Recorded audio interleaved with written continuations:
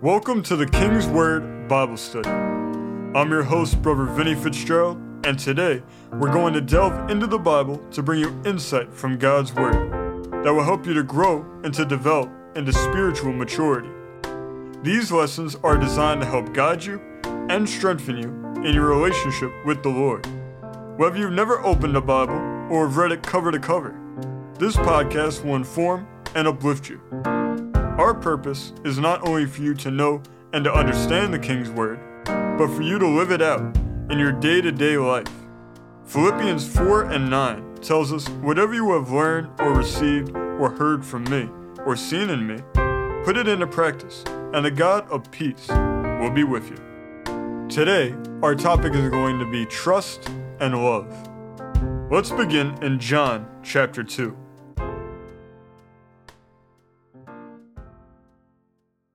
In John chapter 2, beginning in the 22nd verse, it says, "When therefore he was risen from the dead, his disciples remembered that he had said this unto them, and they believed the scripture and the word which Jesus had said. Now when he was in Jerusalem at the Passover in the feast day, many believed in his name when they saw the miracles which he did. But Jesus did not commit himself unto them, because he knew all men, and needed not that any should testify of man, for he knew what was in man." In verse 24, the key word is commit.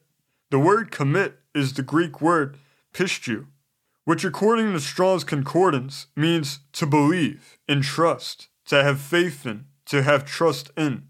We see the importance of trust here.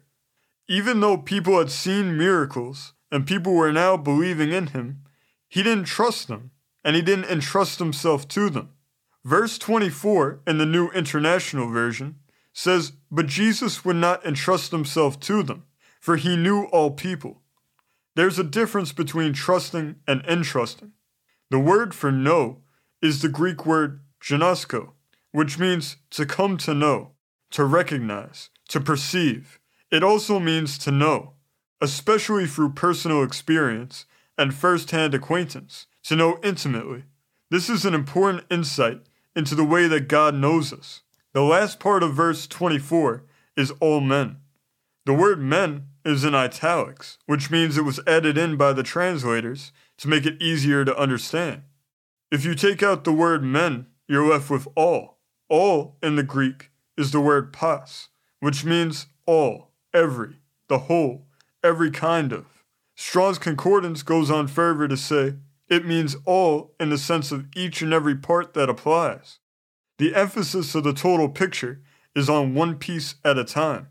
The focus is on the parts making up the whole, viewing the whole in terms of the individual. These three components of verse 24, when put together, give us a deeper insight into God's character and who he is as our personal God. This verse gives us a revelation of the reality of his personal nature. His knowledge of us is firsthand and through personal experience. He wants to know us in the same way that we know him. When we become born again, we know God through personal experience, and God is showing us here that in a similar way, he wants to get to know us through a personal, first-hand experience with us. The same way we should know God intimately for ourselves, God desires to know us intimately. What binds us together in intimacy is our love for each other, our love for God, and God's love for us, even though God's love is infinitely greater than ours could ever be. John 15:14-15 says, "Ye are my friends, if ye do whatsoever I command you. Henceforth I call you not servants, for the servant knoweth not what his Lord doeth. But I have called you friends, for all things that I have heard of my Father I have made known unto you." A servant is under subjection to a master, and because of this they cannot freely communicate with each other, because they're in two different positions. Friends, to the contrary, are in the same position as each other. It is this bond of love that binds friends together, that allows them to communicate freely with each other on an intimate level. Personal experience and first-hand knowledge require communication to be present. Our being friends of God makes this communication possible. Once we're born again and have a personal relationship with Him, we cannot just stop after a one-time encounter with God. We have to communicate with Him. This is how we maintain our relationship and grow deeper in the Lord. God desires to communicate with us. We also get a further revelation of His personal nature in the way that He knows man. He doesn't say that He knows mankind as a group in totality. He knows each man for who he is as a person on an individual level. The same way He doesn't judge mankind corporately as a group, but rather judges each man individually, making every man pay for his own sins. He doesn't know mankind by only the things that unite us all together, but rather He knows us individually with all of our uniqueness and peculiarities. The same can be said of His love and all of His other attributes. The two key elements in a personal relationship of any kind, whether natural or spiritual, are trust and love. This is no different when it comes to having a personal relationship with God. If we are to truly grow in God and know Him intimately, we must both trust and love Him. Having a personal experience and a first-hand knowledge lays the foundation upon which we can build trust and love, because that knowledge becomes the root and the reference point that our trust and love are based on. People, many times today, confuse these two terms by viewing them as the same thing, but they're actually very different. People today only love people that they trust, and they only trust people that they love, and in doing so, they fail to recognize the distinction between trust and love. We need to find out what the difference is between them, so let's first take a look at trust. Trust is defined as a noun, meaning confidence, a reliance or resting of the mind on the integrity, veracity, justice, friendship, or other sound principle of another person. Our basis for trust is our experience and our knowledge. If we don't have trust, we don't have a relationship. Trust is built up over time because it's rooted in experience. The more experience and knowledge we have of someone, the more trust we can have in them, and the more firm our trust can be. In verse 24 of John chapter 2, in the NIV it says, He entrusted Himself to no man. Trust and entrust are very similar, but they also have some very major and important differences. Entrust is defined as a transitive verb, combining in and trust. It means to deliver in trust, to confide to the care of, to commit to another with confidence in his fidelity. An example of this is when we entrust our friends with secrets, or entrust secrets to them. In verse 23, the people at Jerusalem, who he's referring to in verse 24, they weren't his followers. He didn't have a personal relationship with them. And because they were not born again, still unredeemed, and still beholden to their fallen sinful nature, he couldn't trust them, and he couldn't entrust them with his word or with his Holy Spirit. Trust could not be established because relationship was not established. They heard him, they saw his miracles, and they even believed him, but they didn't allow this personal experience and first-hand knowledge to become intimate so that they could form a relationship with him. They had knowledge with no action and experience with no fruit. There was no connection or communication between them, which led to Jesus not being able to trust them or entrust them with anything.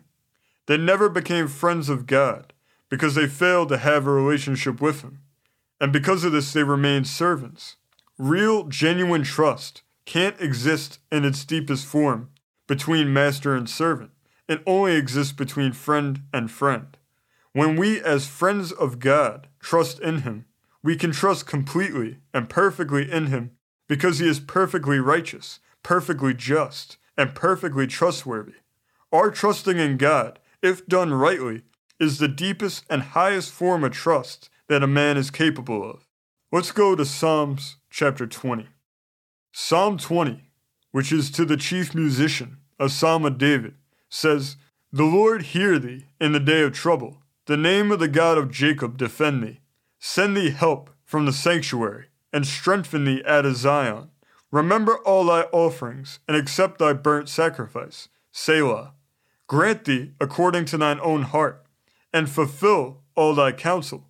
We will rejoice in thy salvation, and in the name of our God we will set up our banners. The Lord fulfill all thy petitions. Now know I that the Lord saveth his anointed.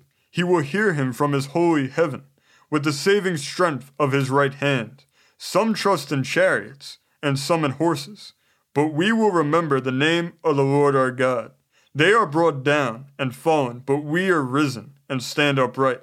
Save, Lord, let the King hear us when we call. This is an important psalm for our study. In the first 5 verses, we see David's prayer, the communication, the experience of communicating with God personally. This is the first part of the foundation. Then verse 6 has this important phrase, now know I. This is the next part of the sequence. David now had a first-hand knowledge of God because he first had a personal experience and communication with him. This knowledge was further strengthening the foundation that was being laid. Then in verse 7 it reads, some trust in chariots and some in horses, but we will remember the name of the Lord our God. Now we find that David trusted God. He was building on the foundation laid in the verses before. Trust had to come after because that is naturally how trust is formed. David says later in the verse, we will remember. He is remembering his personal experience and knowledge of God, which causes his trust and also strengthens it. Then in verse 8, we see the fruit of trust and further proof that our God is trustworthy when it says, they are brought down and fallen, but we are risen and stand upright. This psalm follows the same pattern that we've been studying here today. The next element is love. Love is defined as a noun, meaning an affection of the mind, excited by beauty and worth of any kind, or by the qualities of an object which communicate pleasure, sensual or intellectual. Noah Webster, speaking of the love of God, said, the love of God is the first duty of man, and this springs from just views of his attributes or excellencies of his character, which afford the highest delight to the sanctified heart. Esteem and reverence constitute ingredients in this affection, and a fear of offending him is its inseparable effect. Love is also a verb, which is love in action. We can see that the same reasons we trust in God are the same reasons that we love him. The foundation is the same for both, trust and love, but their effects are different. God loves people because he designed them and he hand-formed them. He loves us because we are his workmanship. John 3:16 says, for God so loved the world that he gave his only begotten Son, that whosoever believeth in him should not perish, but have everlasting life. The Lord loves unconditionally. Yet in the chapter before, we see that he entrusted himself to no man. His trust and his love had the same root, but they were different in practice and different in effect. Just because God loves people doesn't mean that he trusts them. And just because God loves the world doesn't mean that he trusts the world. The fallen, unredeemed state that the world is currently under would make trusting it foolish. But love, contrary to trust, is unconditional, which makes it necessary for the Creator to have love for his creation. The major difference between trust and love is that while love is unconditional, trust is conditional. Trust is earned, while love is freely given, but both are absolutely necessary. In the Greek, there are 4 different words for love, whereas in English, there's only one, which is used as an all-encompassing term for all types of love. The 4 Greek words are eros, philos, storge, and agape. Today, we're only going to focus on philos and agape. Philos is the friendship or family love, and agape is the unconditional, sacrificial love of God, used only in reference to God. When we love in a relationship, either with others or with God, it's important which type of love we are using. There is a big difference between philos love and agape love. We are commanded in Scripture to love God and our fellow men with agape love. We must ask ourselves, what type of love are we loving with? Our answer can make all the difference. Let's go to John chapter 21. John chapter 21, beginning in the 15th verse. It says, so when they had dined, Jesus saith to Simon Peter, Simon, son of Jonah, lovest thou me more than these? He saith unto him, Yea, Lord, thou knowest that I love thee. He saith unto him, Feed my lambs. He saith to him again the second time, Simon, son of Jonah, lovest thou me? He saith unto him, Yea, Lord, thou knowest that I love thee. He saith unto him, Feed my sheep. He saith unto him the third time, Simon, son of Jonah, lovest thou me? Peter was grieved, because he said unto him the third time, Lovest thou me? And he said unto him, Lord, thou knowest all things. Thou knowest that I love thee. Jesus saith unto him, Feed my sheep. This passage has an important meaning when it comes to love. Just reading it in English doesn't convey the true meaning, because all we see is the word love repeated 6 times, and the same question and answer repeated 3 times. The true meaning is found in the Greek words that are used for love here. The first time Jesus says, Do you agape me? And Peter said, I philos you. The second time Jesus said again, Do you agape me? And Peter said, I philos you. Then the last time Jesus said, Do you philos me? And Peter said, I philos you. Peter was saying that he loved Christ as a friend, and even as family, but he wouldn't say that he loved Christ sacrificially and unconditionally.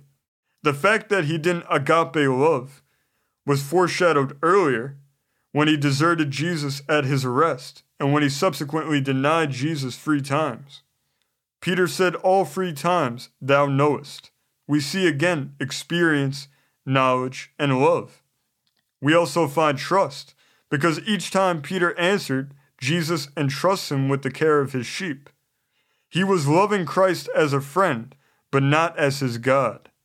God, on the other hand, had never loved Peter with anything less than agape love, but he had to come down and meet Peter at his level. Peter later on loved with agape when he was martyred and gave his life for Christ. This is why love is so important. We are commanded to love others and to love God with agape love, and we must act on this command if we are to have a true relationship. When we love God with agape love, the same way that He loved us, it's the deepest and highest form of love that we are capable of as man. When we love God this way, God can trust us because He knows we are fully surrendered and He has all of us. And He can entrust us with His Word and with His Holy Spirit because He knows that we will care for and appreciate the gifts that He has given us. Love is crucial in our relationship with God because God is love. Matthew Henry, commentating on John chapter 2, verses 24 through 25, said, The reason He did not commit Himself to them was because He knew them. He knew the wickedness of some and the weakness of others. He knew all men, not only their names and faces, as it's possible for us to know many, but their nature, dispositions, affections, designs, as we do not know any man, scarcely ourselves. He knows them that are truly His, knows their integrity, and knows their infirmity too. He needed not that any should testify a man. His knowledge was not by information from others, but by His own infallible intuition. He knew what was in man. We know what is done by men. Christ knows what is in them. Let's go to Matthew chapter 7. In Matthew chapter 7, beginning in the 21st verse, it says, Not every one that saith unto me, Lord, Lord, shall enter into the kingdom of heaven, but he that doeth the will of my Father, which is in heaven. Many will say to me in that day, Lord, Lord, have we not prophesied in thy name, and in thy name have cast out devils, and in thy name done many wonderful works? And then will I profess unto them, I never knew you. Depart from me, ye that work iniquity. The key phrase in verse 23 is I never knew you. The word knew here is the same Greek word for knew as we saw used in John 2:24. This is the Greek word ginosko, which as we saw earlier means to come to know, recognize, perceive, to know through personal experience and first-hand acquaintance, to intimately know. The message here is important. These people had no personal experience with God and no first-hand knowledge of Him, and because of this, they had no relationship with Him and no intimacy with him, and they put no trust in him and didn't love him. God loved them unconditionally, but he didn't trust them or entrust himself to them, and this is why he wasn't able to entrust his kingdom to them. The difference between these people and God's people is relationship and trust. James 2:23 says, Abraham believed God, and it was imputed unto him for righteousness, and he was called the friend of God. Abraham wasn't one of those people that we found in Matthew. He was one of the people of God. Abraham had a relationship with God. He knew God, and God knew him. He is called the friend of God. The word friend is the Greek word philos, meaning a friend, someone dearly loved and prized in a personal, intimate way, a trusted confidant, held dear in a close bond of personal affection. Strong's Concordance goes on to say, the root, which is phil, conveys experiential, personal affection, indicating that philos expresses experience-based love. We see Abraham exemplify all that we studied today. He had the experience and the knowledge. He had the relationship, and he trusted and he loved God with experience-based love. And in turn, God had a relationship with him. God loved him. God trusted him. And God was able to entrust himself to him. It was relationship and trust that made the difference in Abraham's life, and the same can be true for us today. We've all personally experienced God. We all have first-hand knowledge of him, and we all have a personal relationship with him if we are born again. That's why God placed you here right now, listening to this program today. But we must ask ourselves two questions. Do we philos God, or do we agape God? And can God trust us and entrust himself to us? Entrusting one to another is the true mark of friendship. God will forever agape love us, but we need to make the choice today to agape love God and to trust him. And when we do, he will trust us and entrust himself to us. Let's close in prayer. Lord, we thank you for the trust and the love and the bond of intimacy that can exist between us, that your Son made available to us through his death and resurrection. Lord, we ask that you put the seed of love and trust within our lives so that we can grow and have a full relationship with you. Lord, we thank you that you have always and always will agape love us, God, and we ask that you put us into the right frame of mind and doing the right things that are pleasing to you so that you can trust us and entrust yourself to us and entrust your word and your Holy Spirit and your kingdom to us. Lord, we thank you that you have provided the path for us to go down, that you have set us apart for your special purpose, and that you can entrust us as your friend and as a trusted confidant, Lord God. We thank you for the mutual friendship that is available to exist between us. And Lord, we give you all the honor and the glory and the praise. In Jesus' name, amen. Now, if you want to personally experience God and have Jesus as a part of your life today, all you need to do is to invite Jesus into your heart to be your personal Lord and Savior. You then need to repent of your sins and ask for his forgiveness. Then you trust that you've been forgiven and you ask for his free gift of eternal life. If you've prayed this from a sincere heart and you truly meant it, then you are now a part of the family of God. Welcome to God's family. We want to thank everybody for listening today. We appreciate you taking out your time to spend with us. If you would like to give us feedback and tell us how much you appreciate this show, you can contact us at kingswordbiblestudy@gmail.com. And if you would like to learn more about this program and this ministry, you can visit kingswordbible.com. We appreciate also if you write a review wherever you're listening to this podcast from, and if you follow and subscribe so that more people can hear the King's Word for themselves. God bless you. We want you to know that we love you all, and we will see you next week as we continue to study the King's Word together.